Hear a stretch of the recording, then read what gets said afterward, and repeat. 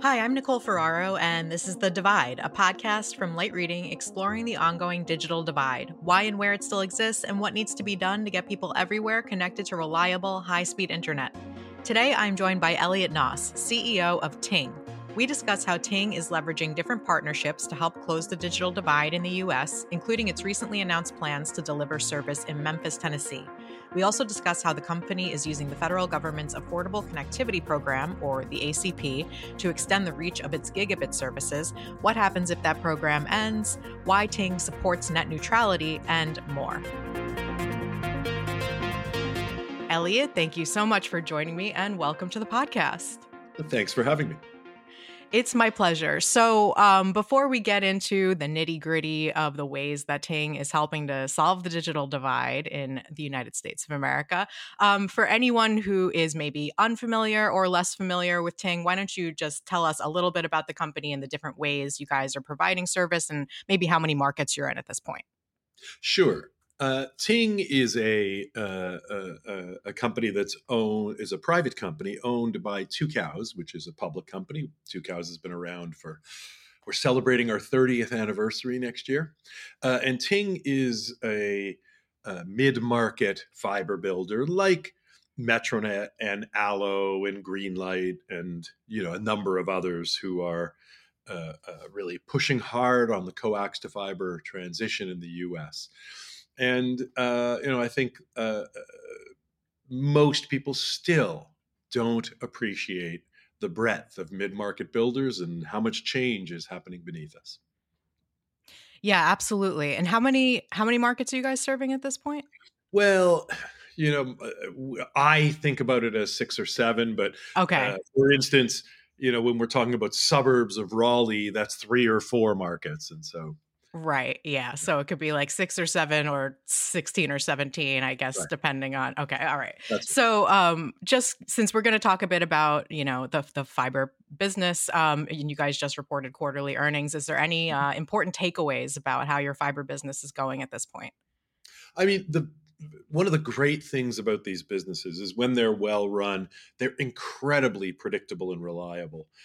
So we had another quarter that's just more homes in the ground. We more customers loaded on the network.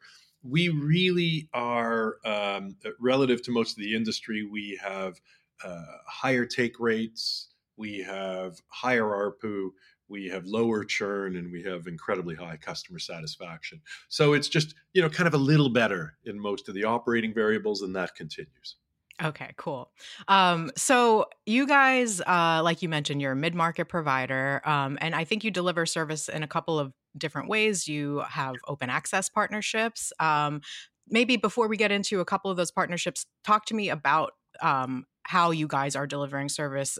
Do you look at it as different models, like we come in as an open access partner, or we come in as the main provider? Tell me a bit about how you guys Yeah. are looking at these different partnerships and why and how they help you fulfill your mission here.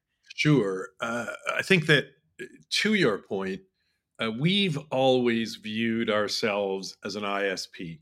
Hmm. We don't really believe cable companies are ISPs at their core. We don't believe that phone companies are ISPs at their core. We grew up in the dial-up space, which was hyper competitive, and I think with a lot of the mid-market folks, some certainly have similar backgrounds, and so this is kind of the return of, you know, broadband and telecom to internet and ISP is what I think we see going on all around us. So because we view that ISP piece as strategic, every market has capital, construction, and then you've got to operate it. The first two, 18 to 24 months, bigger market, 36 months. But the ISP is around for 100 years. So we've always viewed the other two, construction and capital, as tactical and ISP as strategic. That's why we're more promiscuous in terms of partnering than most of really than anybody else in the industry. We have partnerships with a city in Westminster, Maryland, with a utility in Colorado Springs, with a couple commercial entities. uh, really, we're very flexible about the way we do that. And a big part of the reason is because we are at our core an internet company. We have a modern software stack that lets us be a little bit more flexible and nimble. But importantly, you'll note that I keep saying partner when you've been Yeah. asking about open access. I really believe that open access in the US is a misused term, that there is a lot of open access in Europe. People have talked about bringing that here, but because of differences in the ISP markets in Europe and North America, the ISP community here was crushed. So there is not really, with the exception of a very small uh, uh, uh, situations like Utopia, like AIM in Idaho, there really isn't true open access here. So I call them partner networks. Right. Okay, got it. And I want to get to a couple of those specific partnerships, but I'm also wondering, you guys, there are a few different ways that ISPs see themselves as solving the digital divide.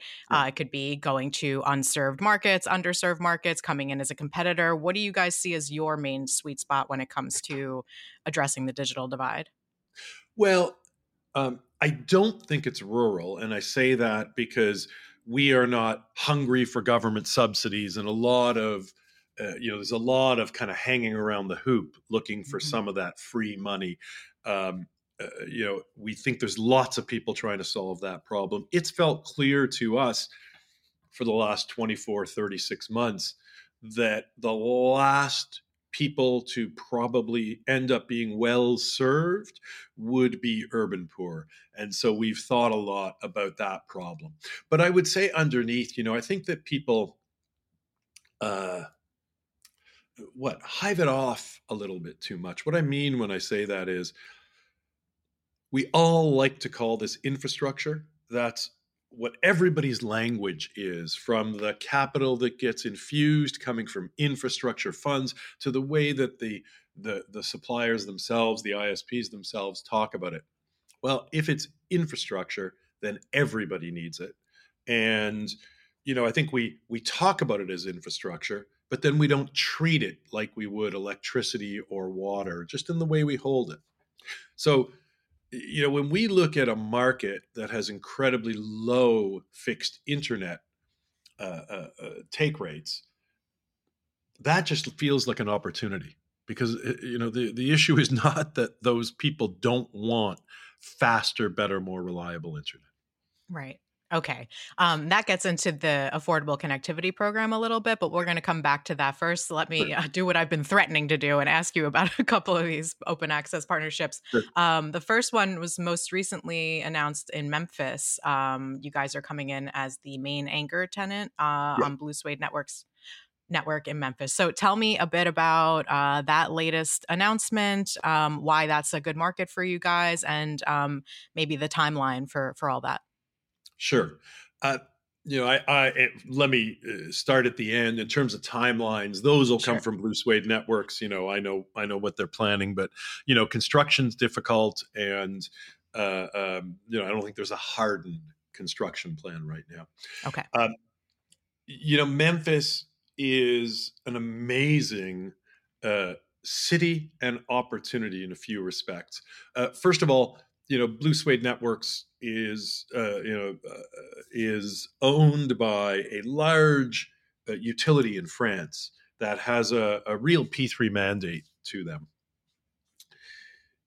We've been impressed from the beginning, both with the way they're looking at these markets, what they want to do in their solutions, and with the team they've put together to execute against them. I will say that all partner markets are not created equal, and our experience has been broadly varied in terms of partner performance. And when a partner is not performing as an ISP, you end up stranding a lot of capital, and it's very Yeah. painful. So, Memphis in particular, as I've come to understand the history, it's just an amazing city. In the middle of the 20th century, Memphis was on a par with Dallas and Atlanta as sort of what would be the great city in the South. We all are well aware that Dallas and Atlanta are now, considered in a different tier than Memphis. Memphis has a really high ACP population. Memphis is also one of the great black cities in the U.S. And so, as we've thought about, all of the different facets of this opportunity, I'd say two things. One, everybody in our organization is excited to tackle it, and two, we thought that this needed a bit of a different treatment than we've typically brought to it. So we brought in a partner that, when I say a partner, it's a group of very strong black entrepreneurs who have deep excellence in bringing marketing in a creative way to different markets. And look, if there's one thing that is deeply true, nobody talks about telecom marketing as being creative or brilliant or interesting. Frankly, if you think about it in terms of the core of marketing, getting people's attention and influencing them, telecom marketing is almost all wasted. So we'd like to really look at just reinventing that whole segment, and what a better place to do it. And I think that the other point that's really important for me to make with Memphis, I've been engaging with cities and towns and municipalities across the US in this space since 2015, some small, some larger. I have never seen more civic energy around this. And that really takes sort of two forms. One is resources. So when I Mm-hmm. say resources, it's not, people shoveling cash, but it's people really bringing themselves to this opportunity, civic leaders, businesses in the community, et cetera, with just a lot of how can we help? That is, myself and some of the other folks who have been around this space since the beginning, just agree around that. And the second element there is the pride that they all have. There is a deep feeling about what Memphis can be. And I'll tell you, just getting on the ground there and experiencing some of the history, both around music and culture, I was taken by it. And so, I think that this will be a market where, and maybe this shifts us a bit into ACP more generally, this will be a market where we're really going to lean into our 2 gig ACP offering, where we're really going to lean into some of the creative things we're doing with mobile. We think that this just can be a model for some of the ways. Well, two things. I'd say we'd love it to be a model for how one can approach digital divide in markets with a fair bit of urban poor, and two, as the start point for iteration around learning how to do this too. So we want Mm-hmm. to kind of take a new path, take the machete out and start hacking the branches off the trail, and hopefully it'll become a beaten path over the next couple Yeah. of years. Awesome. And are you guys coming in, I assume, as a competitor to existing cable companies? Is Yeah, that the main providers in the that's right. area? That's Okay. right. Okay. Gotcha. And you Yeah. can expect to hear announcements from AT&T and Comcast. Pretty sure it's Comcast in Memphis very soon. We have seen recently that Comcast announced the very first DOCSIS 4 market in the world. Magically, that's in Colorado Springs, where the utility is building fiber. So, Yeah. congratulations to the people of Memphis already, because I'm sure the incumbents are scrambling. I was going to ask you about the Colorado Springs Utilities Network, because we covered that one on Light Reading back in August when it was Yeah. announced. So is there anything further you can tell me about progress on that, or perhaps how that market is different than the Memphis market? Well, look, I wrote a piece a few years ago. The road to fiber takes 10,000 paths, and every city and town has its own story. It really Mm-hmm. does. So when you say how they're different in the ways that Colorado Springs is different than from Memphis. And Of course. um, uh, an amazing thing though is almost every place we go, small, large, they all say the same thing. Oh, we're different. And the ways in which they're different are often similar. So, Right. I think that Fair enough. it is true that some of the approaches, particularly around, if we start to tease out some digital divide issues, what we do with devices in Memphis, or what we do with digital literacy in Memphis might be a little different than what we'll do in Colorado Springs, but they will definitely rhyme. We'll learn something in each market that we'll be able to apply to the others. Gotcha. And is that market already under construction? Colorado Springs? Yeah. Oh, we're Yeah. we're, we're loading it now. You're okay. We're Sorry. Yeah. there are addresses now, Excellent. sort of coming. Yeah. Okay, right. Okay. So, all right, let's move on to the Affordable Connectivity Program because I think you guys are Sure. doing some interesting stuff with this. Unlike a lot of other service providers that tend to only apply the ACP to their lower speed plans, you guys at Ting are offering gigabit plans to ACP participants at no cost, I believe. That's right. Or maybe local. You can tell me the exact details. But Yeah. first So question, yeah, look, the offering. Let me take a step back. sure, For me, current internet pricing is fighting the last war. So if we think back to how we got here, it was infrastructure for telephones, infrastructure for televisions, now infrastructure for the internet. hmm, Infrastructure for telephones, that was rate regulated. You had a price for your phone. That's what you had. With television, small, medium, and large, like web hosting, like dozens of other categories, made sense. Some people want sports, some don't. Some people want HBO, some don't. Some want 150 channels, some are happy with 60, whatever the crazy numbers are. With the internet, again, back to my point earlier, if it's infrastructure, if it's a utility, what do you want? We don't talk about water or electricity as, I'd like it to work most of the time. I want my water clean, but doesn't have to be perfectly clean. So it always has struck me as just fighting the last war. As much as possible, we've tried to kind of hew towards a single SKU. We're getting closer and closer and closer to that. So I have to give you that background because hmm, that's the way that we think infrastructure should be sold. So given that, and by the way, dirty little secret, it does not cost. It costs virtually nothing more to provide that full pipe as opposed to the right, pipe that you're squeezing. The only benefit to squeezing the pipe is to create artificial scarcity so you can charge more for other stuff. So we're just trying to rip all of that away. Look, a lot of it is just convention. A lot of it is done because that's what was done.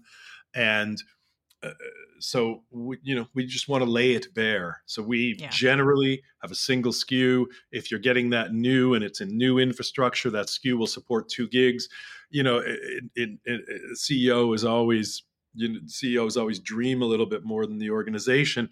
To me, it's like we're not even talking about speeds, right? Like, Yeah. it's just you've just got fat pipe always on, get out of the way. Yeah. And so that's the underpinning to the offering. Then in Mhm. terms of pricing, look, the challenge is, and I think we can meet this challenge, can you make money at $30? Because Yeah. if you can, you avoid a lot of complexity, you massively spike adoption. Look, we go into an apartment building just in a typical footprint. And we'll say to landlords, hey, landlord, if you buy fiber connectivity for your whole building, we'll give it to you for half price Mhm. because we've built a model based on a 50% take rate. If you give us 100%, we'll give it to you for half price. We're in the same place. Yeah. The actual cost of provisioning the internet underneath is not that burdensome. you could think about that principle here. Operationally, it's a lot simpler to just say that's a single SKU. You get what everybody else gets. The government is the one paying that fee. Yeah. Now, uh, at the end of the day, there's probably 6 elements of heresy in there. So I'll let you tease them out. Well, I guess my main question for you is I'm sure you're aware that that program is potentially running out of Yeah, funding. It yeah, sounds like it's, a big part of how you guys are selling yourselves to some of these communities. And it sounds like an important part of your business. So, you can refute that first of all, but yeah, I'm also wondering how you guys are thinking about that potential possibility and if you're preparing for that an outcome where that program, yeah, goes away. yeah. So I think there's 3 things there.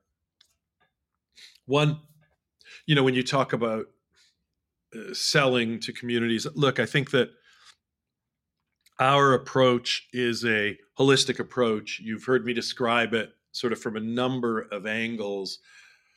I think communities just see that approach and it's consistent with what they want in a partner. I don't think Mhm. that is tethered on you're providing a $30 2 gig SKU, right? So I think it's broader than that. I want Got to it. believe it's broader than that. That's point one. Point two, you see so much today in politics, people playing chicken with each other, and we just I deeply believe that it is highly unlikely that the funding gets pulled for this. Okay. Um, my the folks inside the organization and and connected with us who are more plugged into the day-to-day politics worry about it because they're watching the sausage get made. Yeah. I've chosen to just take a step back and believe that the incentives are so aligned to getting this refunded. And now that I've said that, we do think that there are a number of alternatives emerging. There are people, organizations, foundations that are thinking about this problem as well and are hoping and planning to potentially backstop some of it. So I think Okay. that, are we flying without a net here? There's a little bit of that for sure. But I think that all the right incentives are in place to see Okay. this get solved positively. All right. I could use to adopt some of your attitude. It would be better for my mental Well, health, I you think. have to watch I it. You have to watch That's it. true. That's exactly. Yeah, I watch all the hearings. So last question for you then. I know you mentioned you guys aren't super interested in public subsidies for infrastructure purposes, Yeah. but of course, next year we'll start Yep. the BEAD fund being allocated, distributed, $42.5 billion for infrastructure to close the Yeah. digital divide in the US. So do you see opportunities for Ting with BEAD and where might you be looking for to Yeah. participate in I that think program? for us, we'll be looking for bead where it's just a natural adjacency to our existing footprints. Hmm. I think that um, there are a lot of businesses for whom that is a sort of central strategic push. There's also, as you know better than I, a lot of noise back and forth around everything from Buy American to letters of credit. I mean, a lot of these things are getting sorted out, but uh, you really can spend a lot of organizational energy, down in matters like this, gnashing your teeth and wringing your hands. And I really like to take that energy and put it into operational efficiency because I think that just serves everybody Yeah. better. So, I think that we want to make sure that we are opportunistic, but it is not central to what we're doing. Okay. All right, gotcha. All right, I lied. I do have one last question for you, really quickly, just because it's related to the digital divide. And in your press materials, you guys tend to say that you're committed to net neutrality in the open internet. So I'm just Yeah. curious if you have a position on the FCC's latest proceeding on the open internet and net neutrality in Title II. You know, what I would say is we have been committed to net neutrality in the open internet for now nearly 30 years. That's where we have spent a lot of our organizational energy and still do in the domain name space, which is regulated Yeah. and has a lot of open internet issues that naturally sort of get dealt with there. Um, Look, I think that we are pleased to see that this is back on the docket. Um, we are not surprised, and what I say next is just what I read in places like TechDirt and DSL reports, but it seems as if incumbents are again using a lot of dark and dirty money to engage in a lot of scare tactics against net neutrality. I continue to not understand what they are so worried about, but the best sense I can make of it is it's some religious view about the role of business and government, and I just want to do we're just happy to do the right thing and not have not let the religion come into it. All right. Well, thank you so much for your time. I really enjoyed talking with you, and I hope we'll get the opportunity to chat with you again. I'm sure we will. Thank you. Thank you again, Elliot, for joining me. Thank you as well to our producer, Pierre Landriau, for making this episode. Be sure to subscribe to the Light Reading Podcast for more episodes of The Divide, as well as interviews and insights from the Light Reading team. Thank you for listening. We'll see you next time.